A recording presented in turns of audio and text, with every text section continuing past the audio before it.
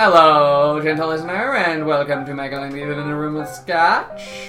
I'm Michael Lilienthal. I'm pulling this podcast over. You can't do that. Whatever is happening right now, I'm very worried about, and I need you to not. But whatever is happening right now is exactly how it's supposed to be.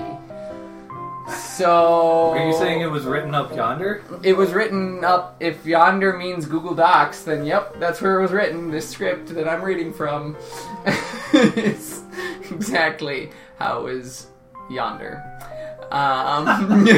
You've stunned me into silence. Good. I'm going to take a pinch of snuff, wind my watch, and let you go on. That's exactly how this is supposed to work. We are talking about books, not about Scotch. I'm Michael Lilienthal. This is my guest, Ethan Bartlett. I am very worried. Yep, you should be. You should be, because you made us freaking read Don Quixote again. I'm not going to talk about that right now, though, because we are still drinking. If you paid attention and were listening to our last couple of episodes, we are listening to and drinking Polly's Casks. Hopefully we're not listening to Polly's Casks. Hold on. Doesn't really have anything interesting to say. Sounds like the ocean. How are you doing? Good. Polly's Casks, double barrel-aged Highland single malt Scotch whiskey. That's what we're drinking. So, do you want me top off, Ethan? I am good for the You're moment. good. I'm going to have a little bit myself. I need it, as you can tell. Yeah, what you definitely need right now is some scotch. Don't I always? Get your wife in here. Hey, Karen, please in here? Don't look at me like, come on. You know I love you. Karen, what are the rules?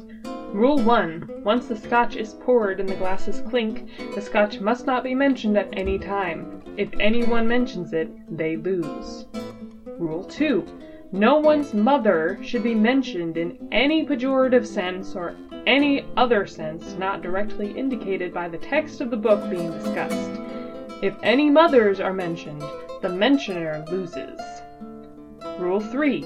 Ethan must never say the phrase, first paragraph. If he does, he loses. Rule 4. Michael must never say the words vampire, vampiric, or any derivative thereof. If he does, he loses.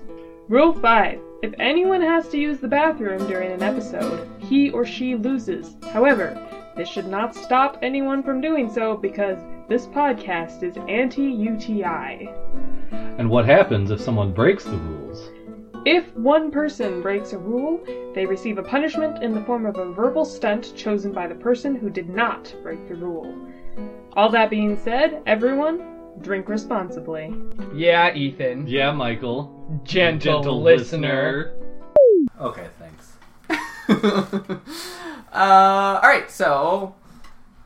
Slancha? Brost.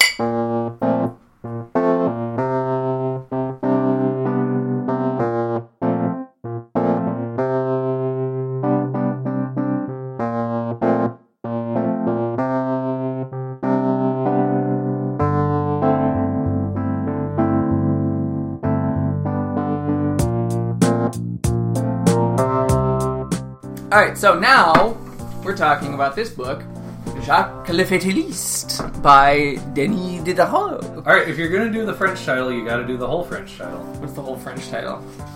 Whatever and his master is in French, plus what you said. A master. Yeah, got him. Crap. I only took one semester of French. Give me a break. Yeah, I mean, I took 3 years of French, but it was high school French. Yeah. So we basically took the same amount. Exactly. So, yes, this book by Denis Diderot. I already kind of buried the lead already. It's Don Quixote. Well, except it's not, because Except it's it's not. Tristram Shandy. Yes, I was going to say that too. It's also Tristram Shandy, which you can't say because the book itself references Tristram Shandy. Yeah, twice. Twice. Oh, man. In fact, it bookends itself with Tristram Shandy to a point that today I think would be called Plato.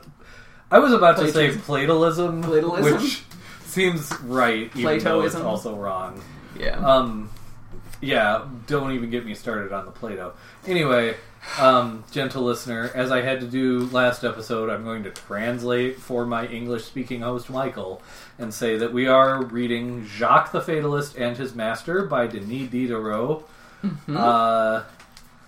or Jack the Pessimist and the Guy He Listens to by Dennis Pessimist. Diderot. Is he a pessimist or is he a hedonist? Yes. Yeah. He's definitely at least one of those. Yeah. So, if you haven't read it already, we're going to remember We are this going time. to remember. Good job. I'm And proud of you. I would like to apologize because for a long time I've thought that podcasts were released on cassette tapes.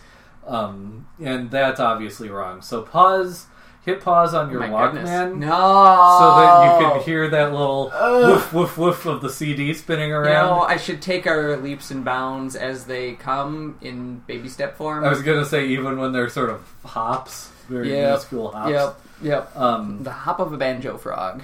Very good. Thank you. Anyway, go read it. It's good. Yep.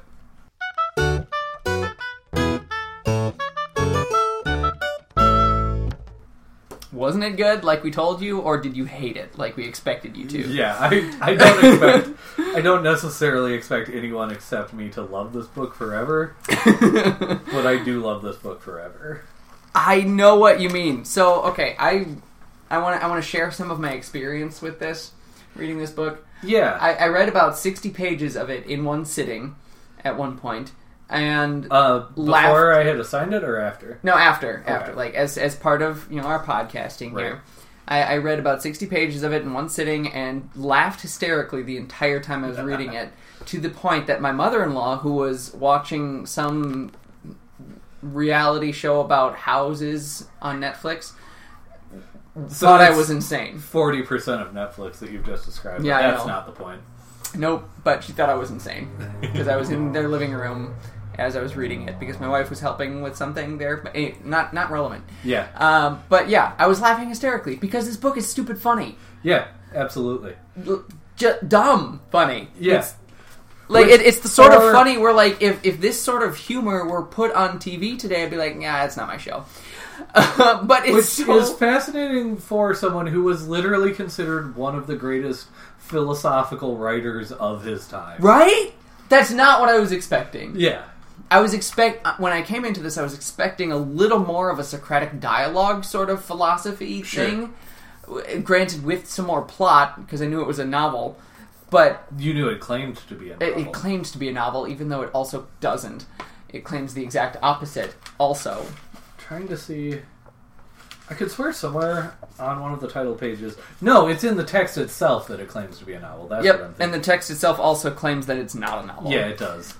Which you can't believe that, obviously, because this stupid narrator The third-person narrator is unreliable. very unreliable. He's also sometimes a second-person narrator, Yeah.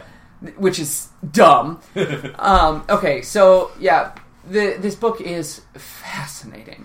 I would like to parallel your personal revelation with my own. I first read this book about a year ago. Okay. And I actually had a similar experience. Like, my wife and I had gone on, like, a just weekend getaway type thing where we were in a hotel room doing basically the same thing we would do at home on a weekend, which was lying on a bed side by side reading different books. But I was cackling hysterically a lot of the time, and I finally looked at her, and I was probably about 60 pages in, give or take, and I said, I wish I were already rereading this book.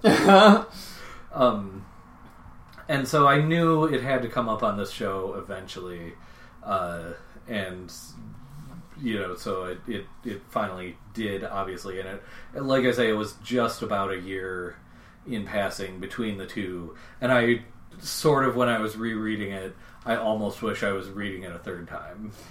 I can definitely see that. I wouldn't be surprised at all. So, also, one other thing I would like to say, Yeah. and I'm gonna flirt with getting myself in trouble here, Yeah. but just to pull the curtain back even a little bit more on this show, astute listeners may be shocked to learn that we do record 4 episodes at a time of this show, at least in the same day, before Right. letting some time go by and doing another block like that. So, again, it will shock everyone to learn that we recorded The 7.5 Deaths of Evelyn Hardcastle we finished that within probably less than an hour of starting this current episode that we're in right now. Correct. Except we're not in it when you're listening to it because fate has already been sealed. Yep. But anyway, so It is as it has always been. So of course that would, if you do the math on this, that would mean the last block involved us doing first The Plains by Gerald Murnane, Yeah. and then Solus by Gail Carriger, which, not to throw any shade on anyone's work here, but The Plains was a much more cerebral book, I think it is completely fair to say, than Solus. So I think the order, considering the rest of the concept of this show, the order that we did those two in Made sense. made perfect sense. Yep. Because in the later episodes, for some weird set of reasons, we aren't always as sharp as we are on the first episodes. I don't know why. I don't either. It's a mystery to me. It's like there's something There's a thing? leeching the ourselves from. What would you call that? I don't know. Sort of werewolfian? Yeah, probably. Okay. Yep. Got it. So I might be laying the groundwork for you to parasitic. not parasitic. That's not quite the word though. No. I was gonna say I might be laying the groundwork for you not to be allowed to say werewolf by sort of By analogy. proxy? Yeah. Which might be a long-term. Maybe that'll be a rule that thing you're for not you. allowed to say werewolf. That would be Anyway. a good parallelism. Right?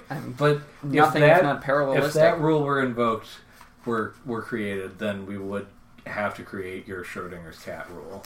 It's true. That's true. We don't want to do that.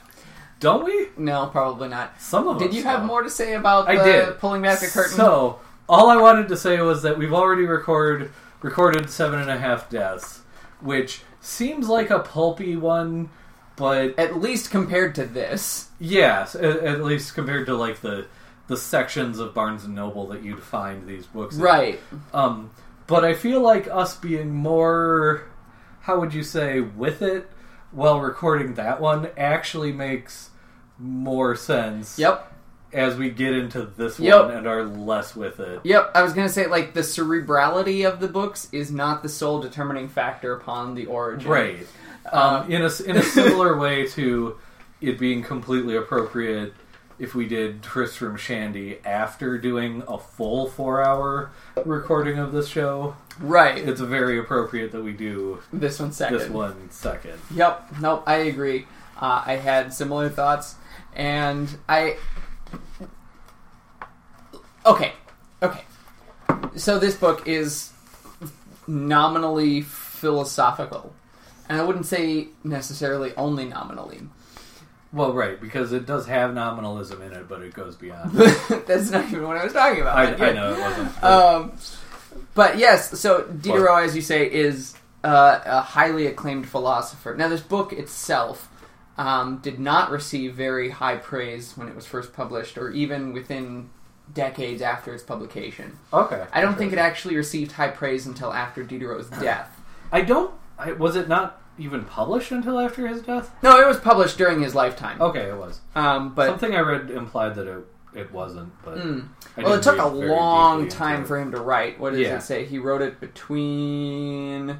It was written between 1755 and 1784, so almost 30 years spent in the writing of this book. Which that itself is kind of phenomenal. Yeah. Also, I can kind of see it. Just the way the book is written, because it does just jump all over the place. But that's kind of its own... It's by design that it jumps all over the place that way, too. Yeah. Like it's meant to be funny. It's meant to be something you laugh at, which I want to say I think is ultimately... I don't know a whole lot about Diderot's philosophy, but I want to say that's ultimately where Diderot himself comes down on the question of fate. Is laugh. That seems very valid. Because I think the obvious, surface level reading of this book is all about the question of fate. Yep. And I think it's only a surface level reading of this book. Yeah. I think back to some of the classes in literary criticism or dramatic criticism that I took as an undergrad, right? And you always had so those were like seminar classes where Yeah. you're at an advanced level. You're supposed to be reading these critical essays and coming to class with discussion points that you want to raise, and part of your grade for any given class session, which obviously folds into your semester grade, would be to talk. So if you talk, Yeah. depending on the teacher, you talk 2 to 4 times per class, you get a certain amount of discussion points.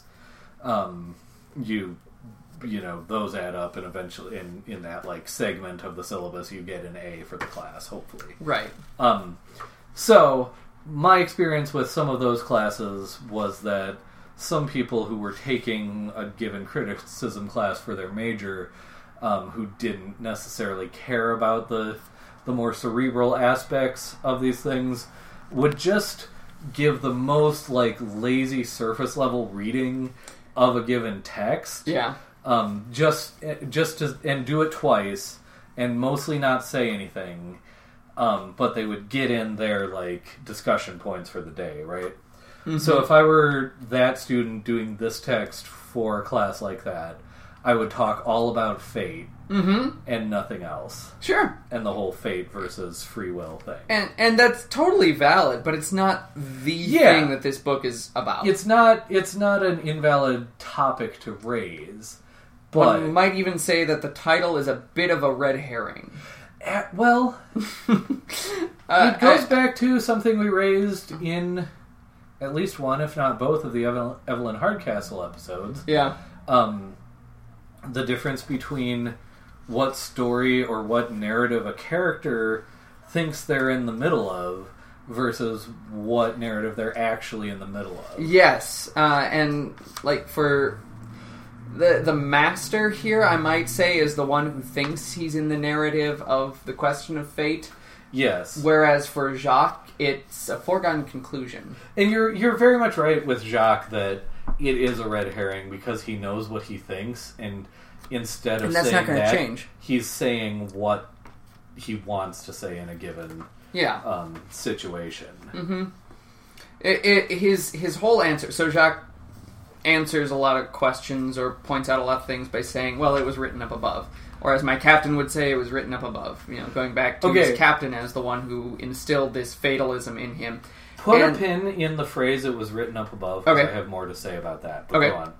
Well, his it's a dismissive answer for him, right? Because it's like, no, this is my philosophy. This is what I believe, and I don't care if you believe it or not because it doesn't have any bearing on my philosophy. Right. So we're going to talk about other things. So he goes on. Is ultimately my point. He just he continues whatever philosophical discussions come into it. He doesn't care. Right. He's moved on from that.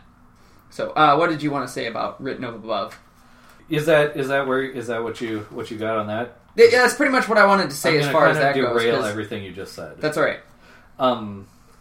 Okay, so this is immediately one of those cases where, like we did with Don Quixote, we sort of figured out and then purposely doubled down on the fact that we're reading 2 different translations by 2 different translators of this book. Because, and this is going to lead into problematizing the fact that Jacques is actually a fatalist, period, even in his own mind. In my translation, which is by J. Robert Loy, which the copy I picked up for like $1 in a used bookstore. It has that great 60s like classic paperback, popularized paperback art. It claims to be the first English translation of this novel. Oh, interesting. Which is interesting, especially if it comes 150 plus years after the novel's publication. Right. It could be a reprint of an earlier translation, but sure, not sure. Anyway, so mine is translated by Michael Henry, just as a note in late 1900s.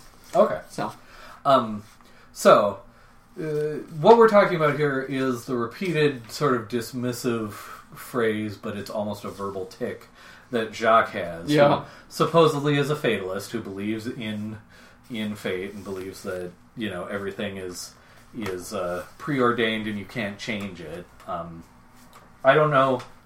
This is actually the only work by Diderot that I've read, so I don't know what his philosophical position was, but it seems like he's been influenced by some of that like French Calvinism that would have been popular certainly 100 years before he wrote, and probably its lingering effects would have been felt in France. Okay, so Jacques says, you know, oh well, I couldn't think of in one bit that I just happened to look at. I couldn't think of the word because it was written that I wouldn't think of it. Yep. It was fate. So in your translation, he says written up above. In my translation, he says written up yonder. Up yonder, Yeah, which is an interesting... First, I have a specific bit of the book that I want to go to that this affects, but first, just to focus on those two, the spatial difference between those two words. Sure. Right? You have...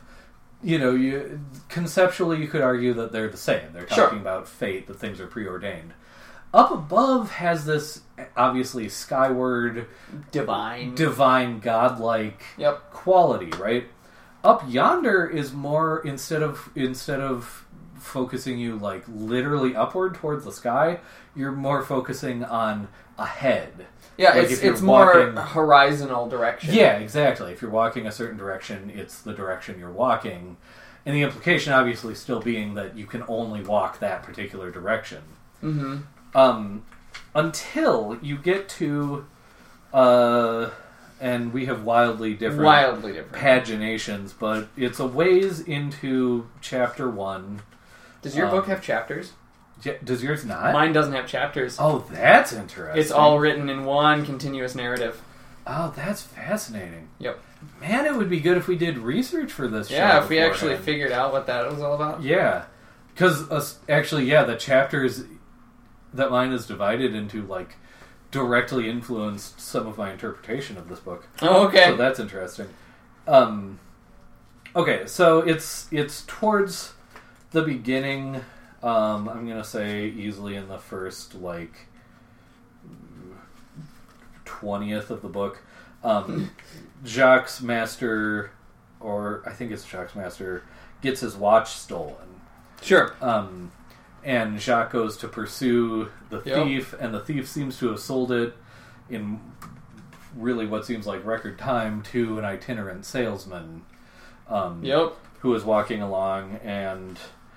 Jacques and his master are approaching a certain castle, and Jacques passes one of those, and I'm quoting here, one of those itinerant merchants called peddlers, and the peddler cries out, "My fine gentleman and Lord Garter's belts, watch change, snuff boxes of the latest style, rings, watch fobs. A watch, sir, a watch, a handsome gold watch, engraved, double case, like new."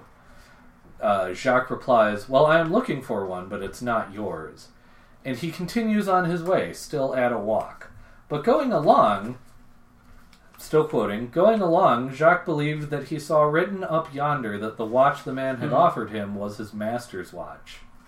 And of course, as those of us who've read the novel know, this gets Jacques into all sorts of trouble because he doubles back and tries to say that, you know, this is a watch that belongs to him, and the peddler, of course, was like, "No, I bought this watch fair and square," and it's a whole thing, right? Mm-hmm. But when I first read this, not knowing anything about any other translation, he believed that he saw written up yonder that the watch the man had offered him was his master's watch. We've already had parts of this novel, even before this relatively early passage, that indicate where Diderot, or the narrator, however you want to interpret that, he drops in, like in my translation, 10 pages before this, he just directly addresses and says, "It's quite evident that I'm not writing a novel, for I neglect to use what no novelist would fail to use."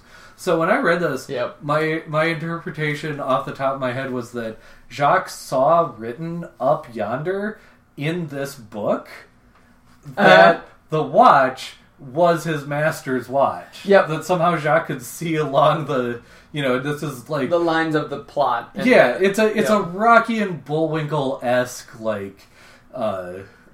narrative violation, but already in the rules established in the first 20 pages of this novel, it would not be outside of the boundaries of what Diderot is doing here.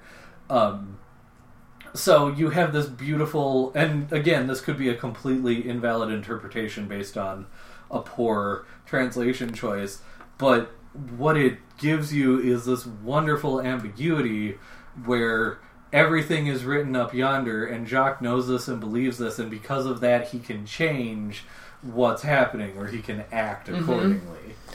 Right. Yeah. I want to say I did find the spot you were quoting. It's on page 41 in my translation. As he was going, he thought he could see that it was written up above that the watch this man had offered him was his master's. So that difference is not there in my translation. Yeah. But, like, still, nevertheless, the idea of Jacques being able to see the narrative, right, being able to see what was written up above, and therefore to act upon it, would itself seem to imply that he can defy fate. Right, exactly. And I think that's, if you look just a little bit more deeply than the surface level, that almost defines Jacques' entire character. Yeah. He doesn't act like someone who believes that fate is pre-written.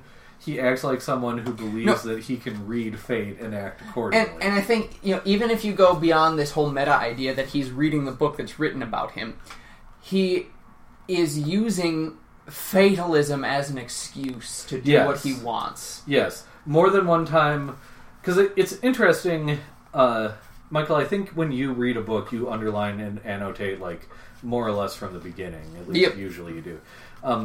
What I've found both... Because my major rereads for this podcast have been Don Quixote and this book, Jacques the Fatalist. And what I've found is that I don't annotate the first time, but I annotate the heck out of a book the second time I'm reading it, especially if I know I'm discussing it. And more than once in annotating this one did I write, is Jacques giving into fate, or is he creating fate? Right. Yeah, that's a fascinating dialogue to have, because he does both, almost. Like, yes. He does seem to resign himself to unpleasant situations. What am I thinking of? Yeah, I know there are occasions when he does it. I'm not going to find... Because, again, I don't have chapters in mind, so I can't really... It's harder for me to find spots in here. But, no, he does, allow himself to undergo unpleasant situations. But... it's almost like those are the times that he martyrs himself to fate, so fate can serve him a good turn other times. Almost like a karmic balance idea. Which, if Diderot believed, he almost certainly wouldn't phrase it that way. Yeah. So Jacques the Fatalist is kind of a misnomer itself. Yeah. Because he's not a pure fatalist. He... will allow that belief in fate, and like you say, it's a verbal tick for him to say, well, it was written up above. Yeah. It's a defense mechanism for him. Exactly. At that point. Actually, that's literally what I was starting to say, is that sometimes if he doesn't even allow himself to go through things, he goes through things that he finds unpleasant and then says, well, it was written up above. Almost as if to say, well, there's nothing I could have done, which is a classic defense mechanism. Yes. Which isn't an invalid defense mechanism, but it is a very sort of basic one. We talked about the idea of fate and nature and stuff in 7.5 Deaths of Evelyn Hardcastle. It's interesting how much some of the thoughts we had there dovetail, and I don't know if that's just because of the proximity. Proximity. I wanted to say confirmation bias, but proximity bias is almost a better way to phrase it. Yeah, and it's certainly possible, but the question in 7.5 Deaths of Evelyn Hardcastle was that morality, the triumph of morality within a vision of fate, was prominent there. In this, however, morality doesn't seem to matter. I don't think I agree. Okay. In fact, this is actually what I mentioned earlier about the chapter divisions in this book. So to give you at least a rough idea, chapters 1, 2... So it's divided into 7 chapters. Okay. Chapters 1 and 2 are about the same length. Chapter 3 is about the length of 1 and 2 combined. Chapters 4, 5, and 6 are all short-ish. And then chapter 6 isn't shortish, it's longer. And then chapter 7 is shortish, and that's just kind of the denouement where Diderot ties everything up in a neat little bow, which we'll have to address eventually. But so we've got 7 chapters, and it's almost comforting to me that yours doesn't have chapter divisions. Partly because sometimes I did struggle to try to determine what the different chapters were, like what the logic of the division was. Why have a chapter break here? Why have a chapter break there? Yeah. And I certainly the first time I read it, I was trying and completely failed. The second time that I read it, the thesis that I came up with was that the chapter breaks were along philosophical lines and not plot or character lines. Because certain of the plot points continued through. Sure. Whereas character-wise and plot-wise, they almost seemed arbitrary, but philosophically they were breaking. That's a fascinating idea, and I don't know anything about your chapter breaks, but I'm knowing just from reading the book that the narrative does kind of continue through at various points, but then you get a shift in philosophy or philosophical emphasis right in the middle of the plot. So I'll just go ahead, because on this reread that I did, I ended up, some of it was retconning, like I was on later chapters and had a thought about earlier chapters, but I did end up writing things below each chapter break. So I'll just go through and read these, and we can maybe circle back and go into them in some more detail. So, chapter 1, I wrote, "What is virtue?" Oh, okay. And then later I wrote some more questions. Is the world knowable? Is it deterministic? And how do the answers to these questions affect virtue? Chapter 2, I wrote, "Why be virtuous?" Chapter 3, what do we owe to each other? Is it right to take what we're owed for ourselves? Chapter 4, I wrote, can we, with our actions, create virtue and punish vice, or is it all written up yonder? Chapter 5, I wrote, sex problematizes virtue, or does it just beat it bloody? Chapter 6, I just wrote business, like it seemed to be sort of about business or about money or capital. Okay. But I wrote business versus virtue versus love or versus both, all with question marks. And then chapter 7, I just wrote the happy ending with 3 question marks. Gotcha. All right. So did any of those that's resonate with your reading? That's a fascinating concept because it does kind of introduce a Socratic sort of overlay to this whole discussion, and I wonder, I don't know how much the question of fate is central to all of this too, because with those questions, is it a question of what is virtue in the context of a fatalistic universe? Right. Or is it just what is virtue and we're using a fatalist as someone who is in the discussion here, or at least someone who claims to be a fatalist? And I think that the idea of virtue is problematized by whichever answer you come up with for the fatalism question. Right, and that's... because part of what it makes me think of is a book that I haven't read, but I've read a fair amount about, called Memoirs and Confessions of a Justified Sinner, which is considered either sort of a Gothic novel, or some people consider it like it advanced beyond Gothic. It's like a proto-horror novel. But it's also considered, and not necessarily as a different thing, but an early serial killer novel. So this novel was written, I believe, in the late 1700s. So roughly, co-chronological with Jacques the Contemporary? Fatalist. Yeah, that's the word I was looking for. Thank you. Because chronological is Greek and temporary is Latin and co is Latin, so it should be Latin. Thank you. And also, why use an accident word when I made up one?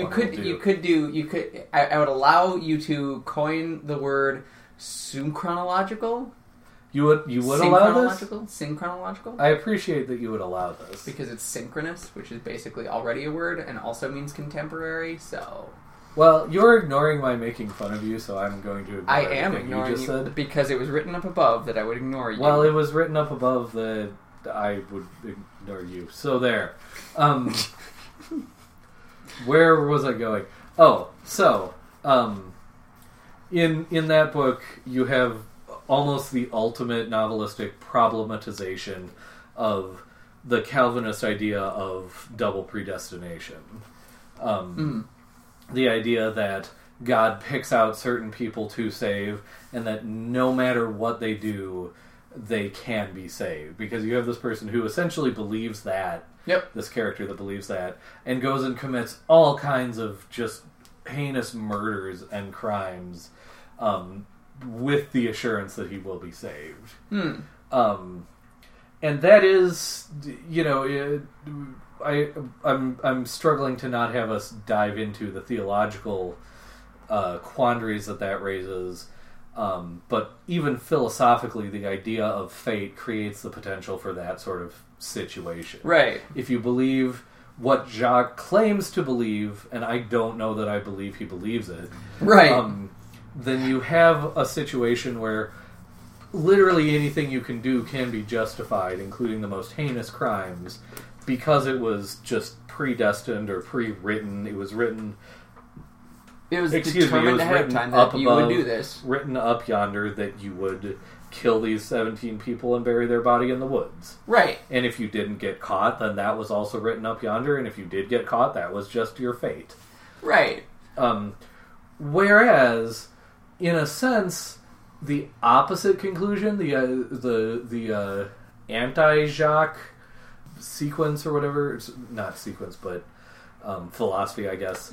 The idea that free will is complete and utter is terrifying to us, limited mortal human beings, because then we're completely responsible for all of our actions. Right. Which means that if inadvertently or otherwise we produce bad results, or participate in something that produces bad results, then we are utterly responsible for that with no recourse.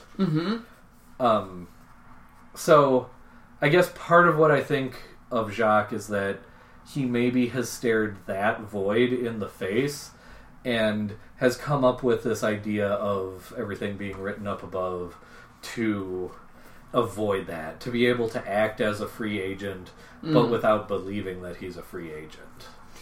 Yeah.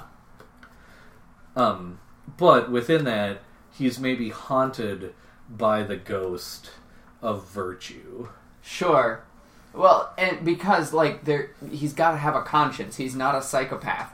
Yeah. Jacques is not. And so, he does have to understand that not just consequences to his actions, but that there is a moral weight to his actions. Yeah. The questionable nature of his fatalism, too, is brought out in the narrative by how often it is brought up that he inherited this from his captain. Right. His captain told him to believe this. Right. And so, like a good soldier, he did. Right. And that's... It's derived. It's a derived fatalism. It's not something that he came to... Which, on the surface, you could say, well, he learned this, and then came to believe what he was taught. But sure. Also, it's always emphasized in such a second-hand way. Right. Well, and there is an interesting parallel between Jacques and his master, this person that he takes orders from, and Jacques and his captain, this person that he takes orders from. Right. Which I think, again, I don't remember where it is in the book off the top, but the scene at the inn where Jacques basically says, like, I'm the servant and therefore I can do whatever I want because you're helpless without me, reverses that idea so much that you could conclude that maybe Jacques had a similar relationship with his captain, and that even though the captain did give the order, in a sense, for Jacques to believe this, Jacques also chose to believe it because he could have not chosen to and swayed the captain, potentially. Sure. If you read that parallel. Right. If you understand it that way, the subservient one is the one that the dominant one is dependent upon. That comes out in the text, too. It's on page 71 in mine, where talking about Jacques' horse darted off and they're separated for a bit, and the paragraph says, and since Jacques and his master are only good when they are together and are worth nothing when they are separated, any more than is Don Quixote without Sancho or Richardet without Ferragus, which is something that Cervantes' continuator and Ariosto's imitator, Fortiguera, have not quite understood. Reader, let us chat while waiting for them to meet up again. Like, pointing out, okay, Don Quixote is nothing without Sancho. There's an endnote here.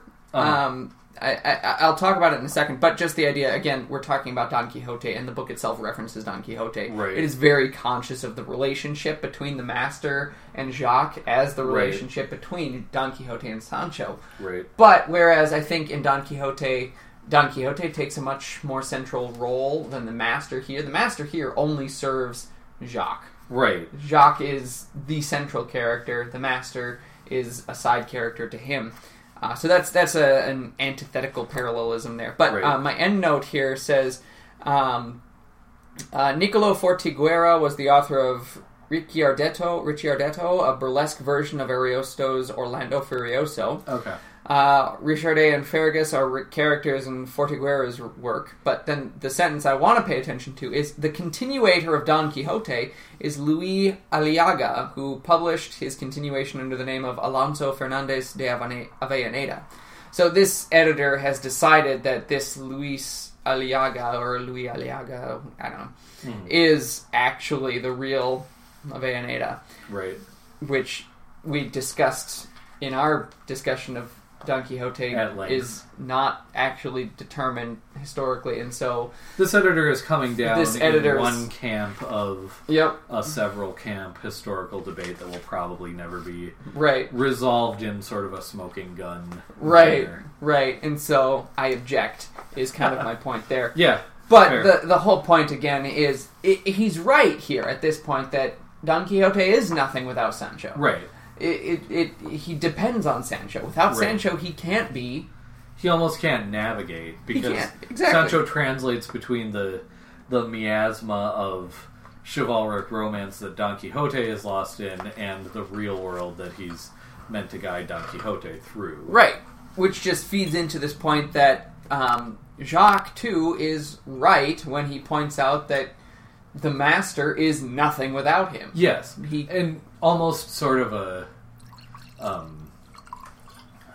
in this book it almost sort of unmasks that. In Don Quixote, that relationship, it's certainly there, but it's hidden behind a lot of sort of grandiose language and behind Don Quixote's own delusions, which if the reader is sympathetic and not particularly penetrating, the reader might get swept up in. Whereas in this, there's almost no ambiguity to it. Right. It's written in stone here, where it's just implied in Don Quixote. Exactly. I would like to point out a couple things still from the first few pages. It's page 35 in my translation, but my translation starts on page 29. Mm-hmm. So Jacques and his master are at the first of several inns that they go to. So, and they're getting ready for bed, I think, and the master says, Jacques, what a devil of a fellow you are. You believe, then, And Jacques says, I neither believe nor disbelieve. But if they had refused to go to bed, this is after Jacques had faced down some of these brigands or whatever. Jacques says that was impossible. The Master, why? Jacques, because they didn't refuse. The Master, if they had gotten up, Jacques, it would have been for better or for worse. The Master, if, Jacques, if the sea boiled, there would be, as they say, a lot of cooked fish. What the devil, sir? A little while ago you believed that I was in great danger and nothing could have been more false. Now you think that you're in great danger and nothing, again, is more false. Perhaps. All of us in this house, we are afraid of each other, which proves we're a bunch of fools. And this is to emphasize at a point in the story where Jacques has done the, French 18th century equivalent of, telling off a bunch of Hell's Angels or whatever, and, has barricaded him and his master in their room so those guys don't get them.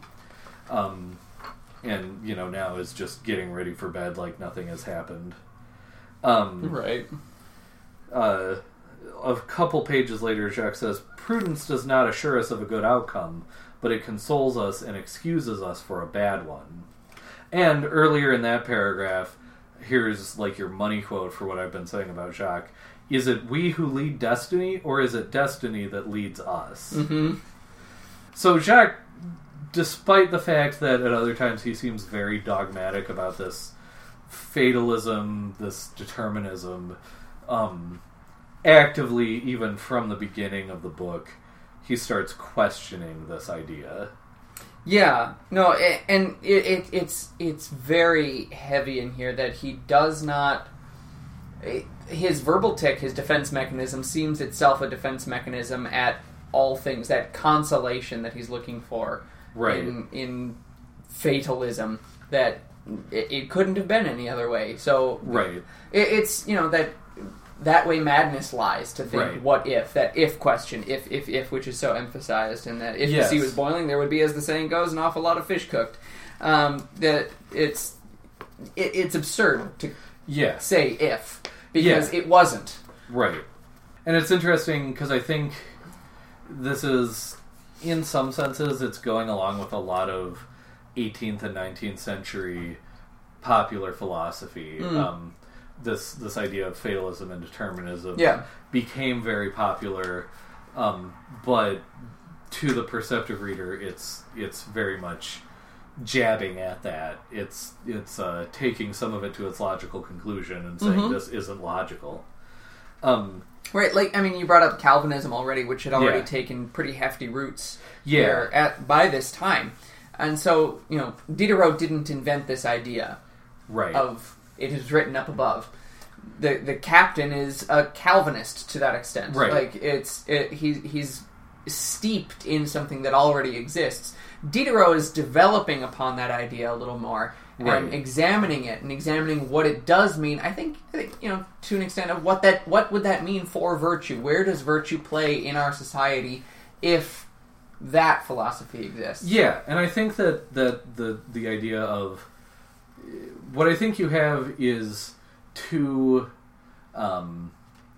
sets of tensions that are in tension with each other. Mm-hmm. So one set of tensions is the determinism / fatalism versus free will.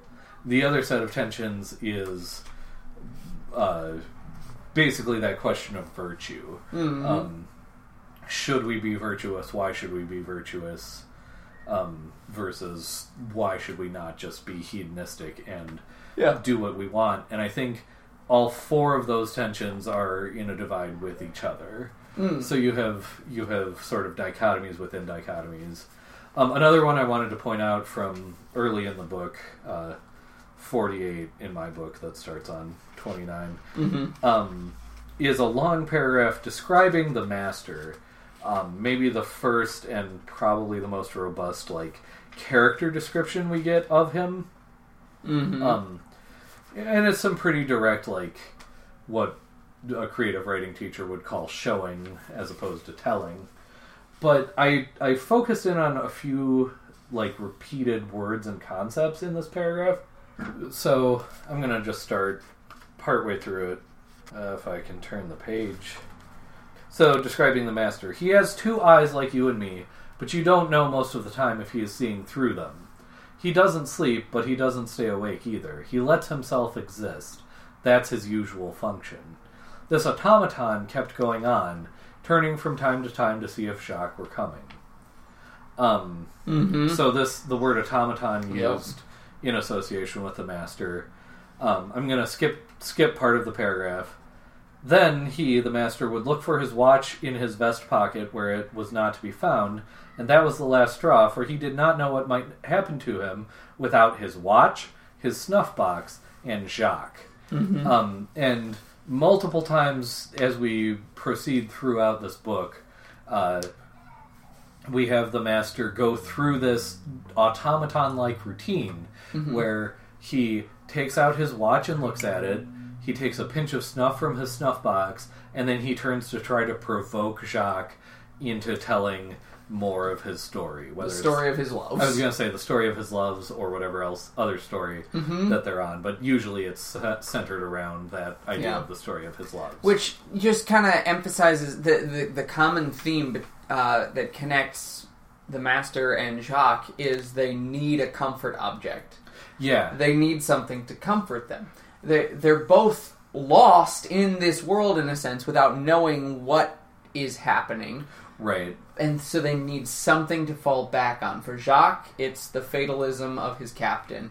For the Master, it's Jacques. Right. And the snuff box and the pocket watch. Which is an interesting characterization of the Master, because it does, for him, his identity, and certainly his, comfort objects are built out of his wealth and privilege. A wealthy person has a servant, he can afford a fancy watch that a guy might steal, and he can afford snuff. That's all, very wealthy things. Whereas Jacques, this low-class servant, has to fall back on philosophy and reading and these things that are available to a common it's man. kind of an interesting reversal. Yeah. But that characterization of the Master continues all the way to the end.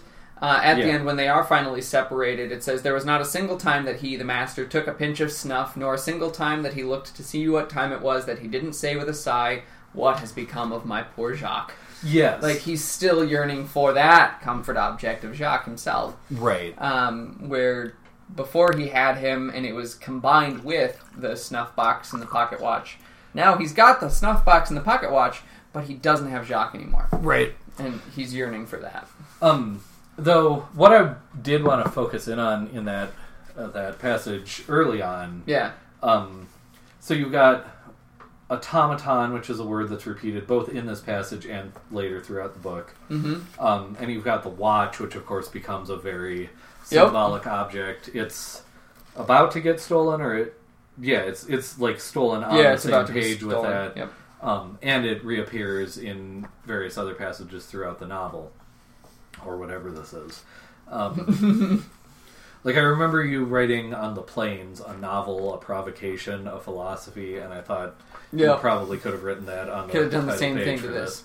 Except that the narrator very vehemently objects that it is not a novel, and therefore I say boo.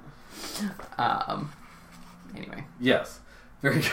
Anyway, what I was taking partly out of this passage is the idea that I've dwelt on a lot as I've read popular theology or academic theology, and also philosophy, and into literature from various time periods, where it has occurred to me that conceptions of God, and I'm doing a very broad definition of God here, where you could have a non-personal God, like fate could be God, or destiny could be God, or even nature could be God, but whatever you take for God, for the base purpose or wellspring of existence, often in different periods gets characterized in in terms of whatever technology is most exciting for a given period. So these days we like to talk about, especially a lot of Christian apologists talk about God creating sort of creating a space for chance, right? Like, and that parallels with advancing ideas of like artificial intelligence and quantum computing. You have all of these structures and relationships that rely on pure chance. We're getting down into atoms that even your frickin' Schrodinger's cat nonsense. You're into atoms that either break down or they don't, and that seems to rely on pure chance. But greater operations are built up out of reactions that might or might not occur. But that's where our technology is going. Our technology, in some senses, is getting so advanced that it has to rely on not necessarily causal chains, but on spaces for things to happen or not happen. Whereas in the 18th and 19th centuries, clockwork mechanisms and sort of machinery was getting extremely advanced. And I don't think it's a coincidence that at the same time you had the idea, the phrase coming out of this era of God as the blind watchmaker. Yep, the deist philosophy or theology was really strong. Right, but you had all these ideas that were very prevalent, again, 18th, 19th centuries, that the universe was this vast sort of mechanism. That if you could zoom out far enough, or that if you could recreate each atom in the universe, you could simulate the universe in sort of a one-to-one way. And I don't think it's a coincidence that all of those things come in metaphors and in terms of watchmakers and automatons and looms, even sometimes. Like Mark Twain wrote a piece where he almost argues for a very Calvinist determinism called What is Man? And he talked about people in terms of looms, that they could produce very beautiful things, but only based on what was fed into the mechanism in the first place. Sure. That they could never get outside of that. Right, which seems like technologically, comparatively, like limited, very limited in view to what we have now. Right. And so the question of fatalism versus free will seems far more primitive to us, which again is not the main, I don't think, point of this book. Right. I think that's kind of a backdrop here, which I think is part of, again, why this book didn't receive a lot of interest the time of its publication. It was maybe more advanced than its was time. Almost, beyond its time, philosophically. And so why it gained more acclaim over time, because also technology advanced, and therefore perceptions advanced as well. But also just the idea of a linear progression of advanced thinking. I don't know if that necessarily applies either, because I think there were people besides Diderot thinking in the same terms, or beyond the idea of fate versus free will, and thinking that's not a dichotomy. That's not a true dichotomy. Right. And I mean, we could spend a whole hour talking about Erasmus versus Luther, on the bondage of the will and the freedom of the will, and that I don't think that would be totally out of place here. But also, it's like the point is that's not the point, right? Yes. And so it's a fascinating entrance into a discussion of virtue, of morality, of what life means, where such dialogues of free will versus fate are become occurring. Relevant in a way that they aren't until you make that journey in the first place. And I think that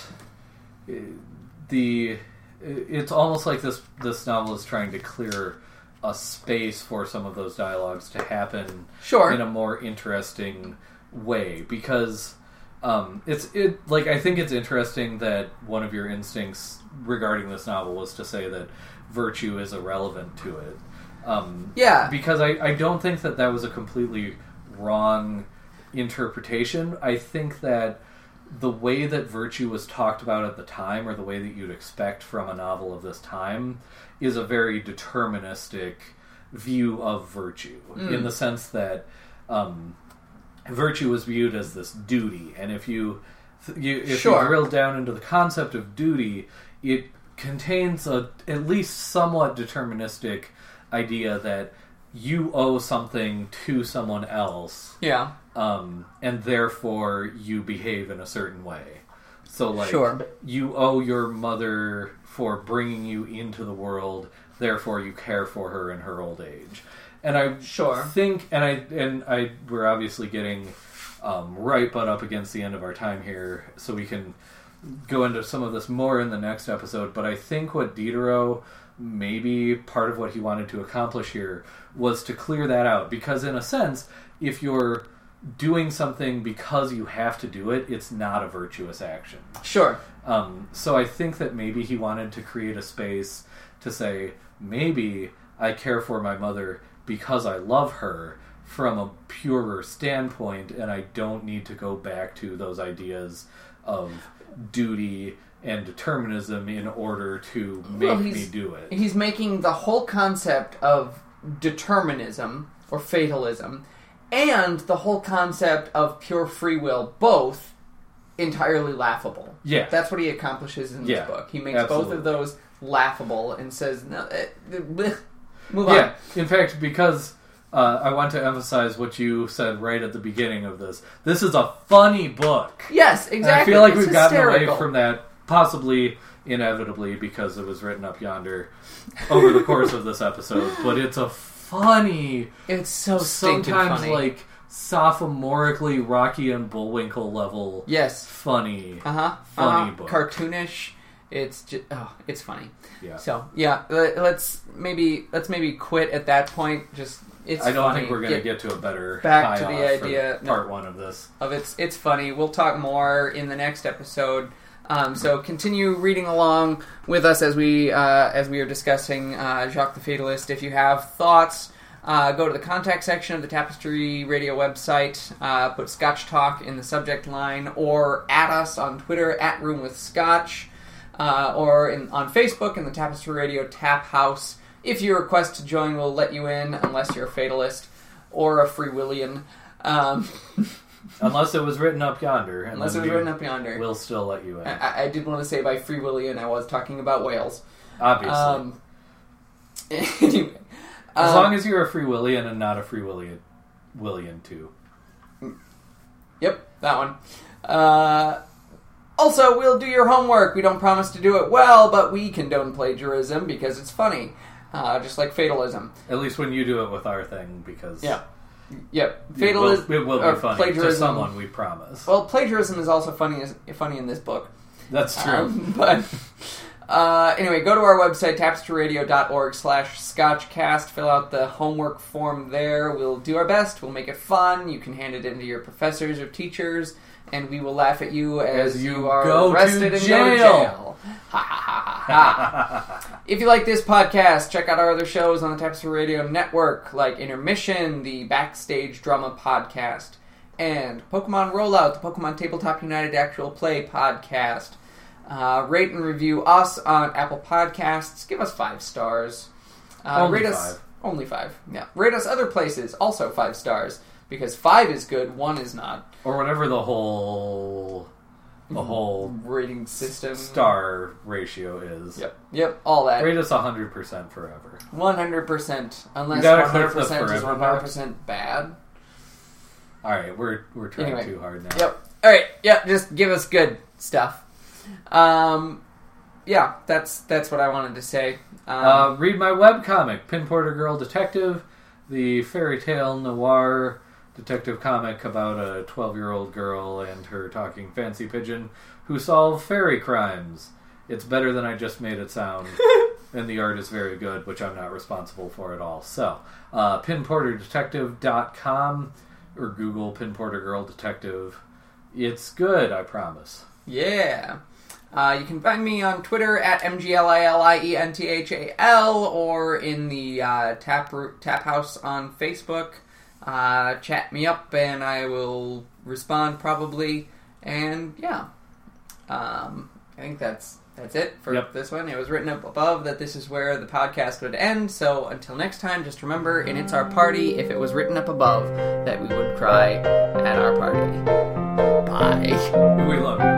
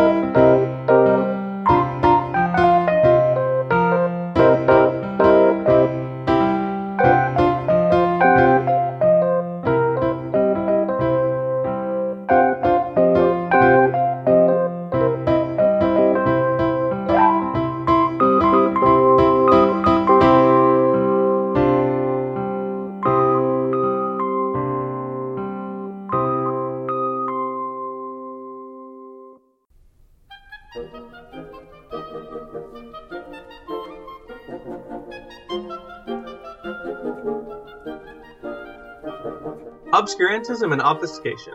Orally observed, gentle listener. Gentle listener. Gentle listener. Gentle listener. Obviated objects of oblivion. Obambulating about. Offered unto you. Offered unto you. Offered unto you. In the Tapestry Radio Network. TapestryRadio.org. From our fancy to yours.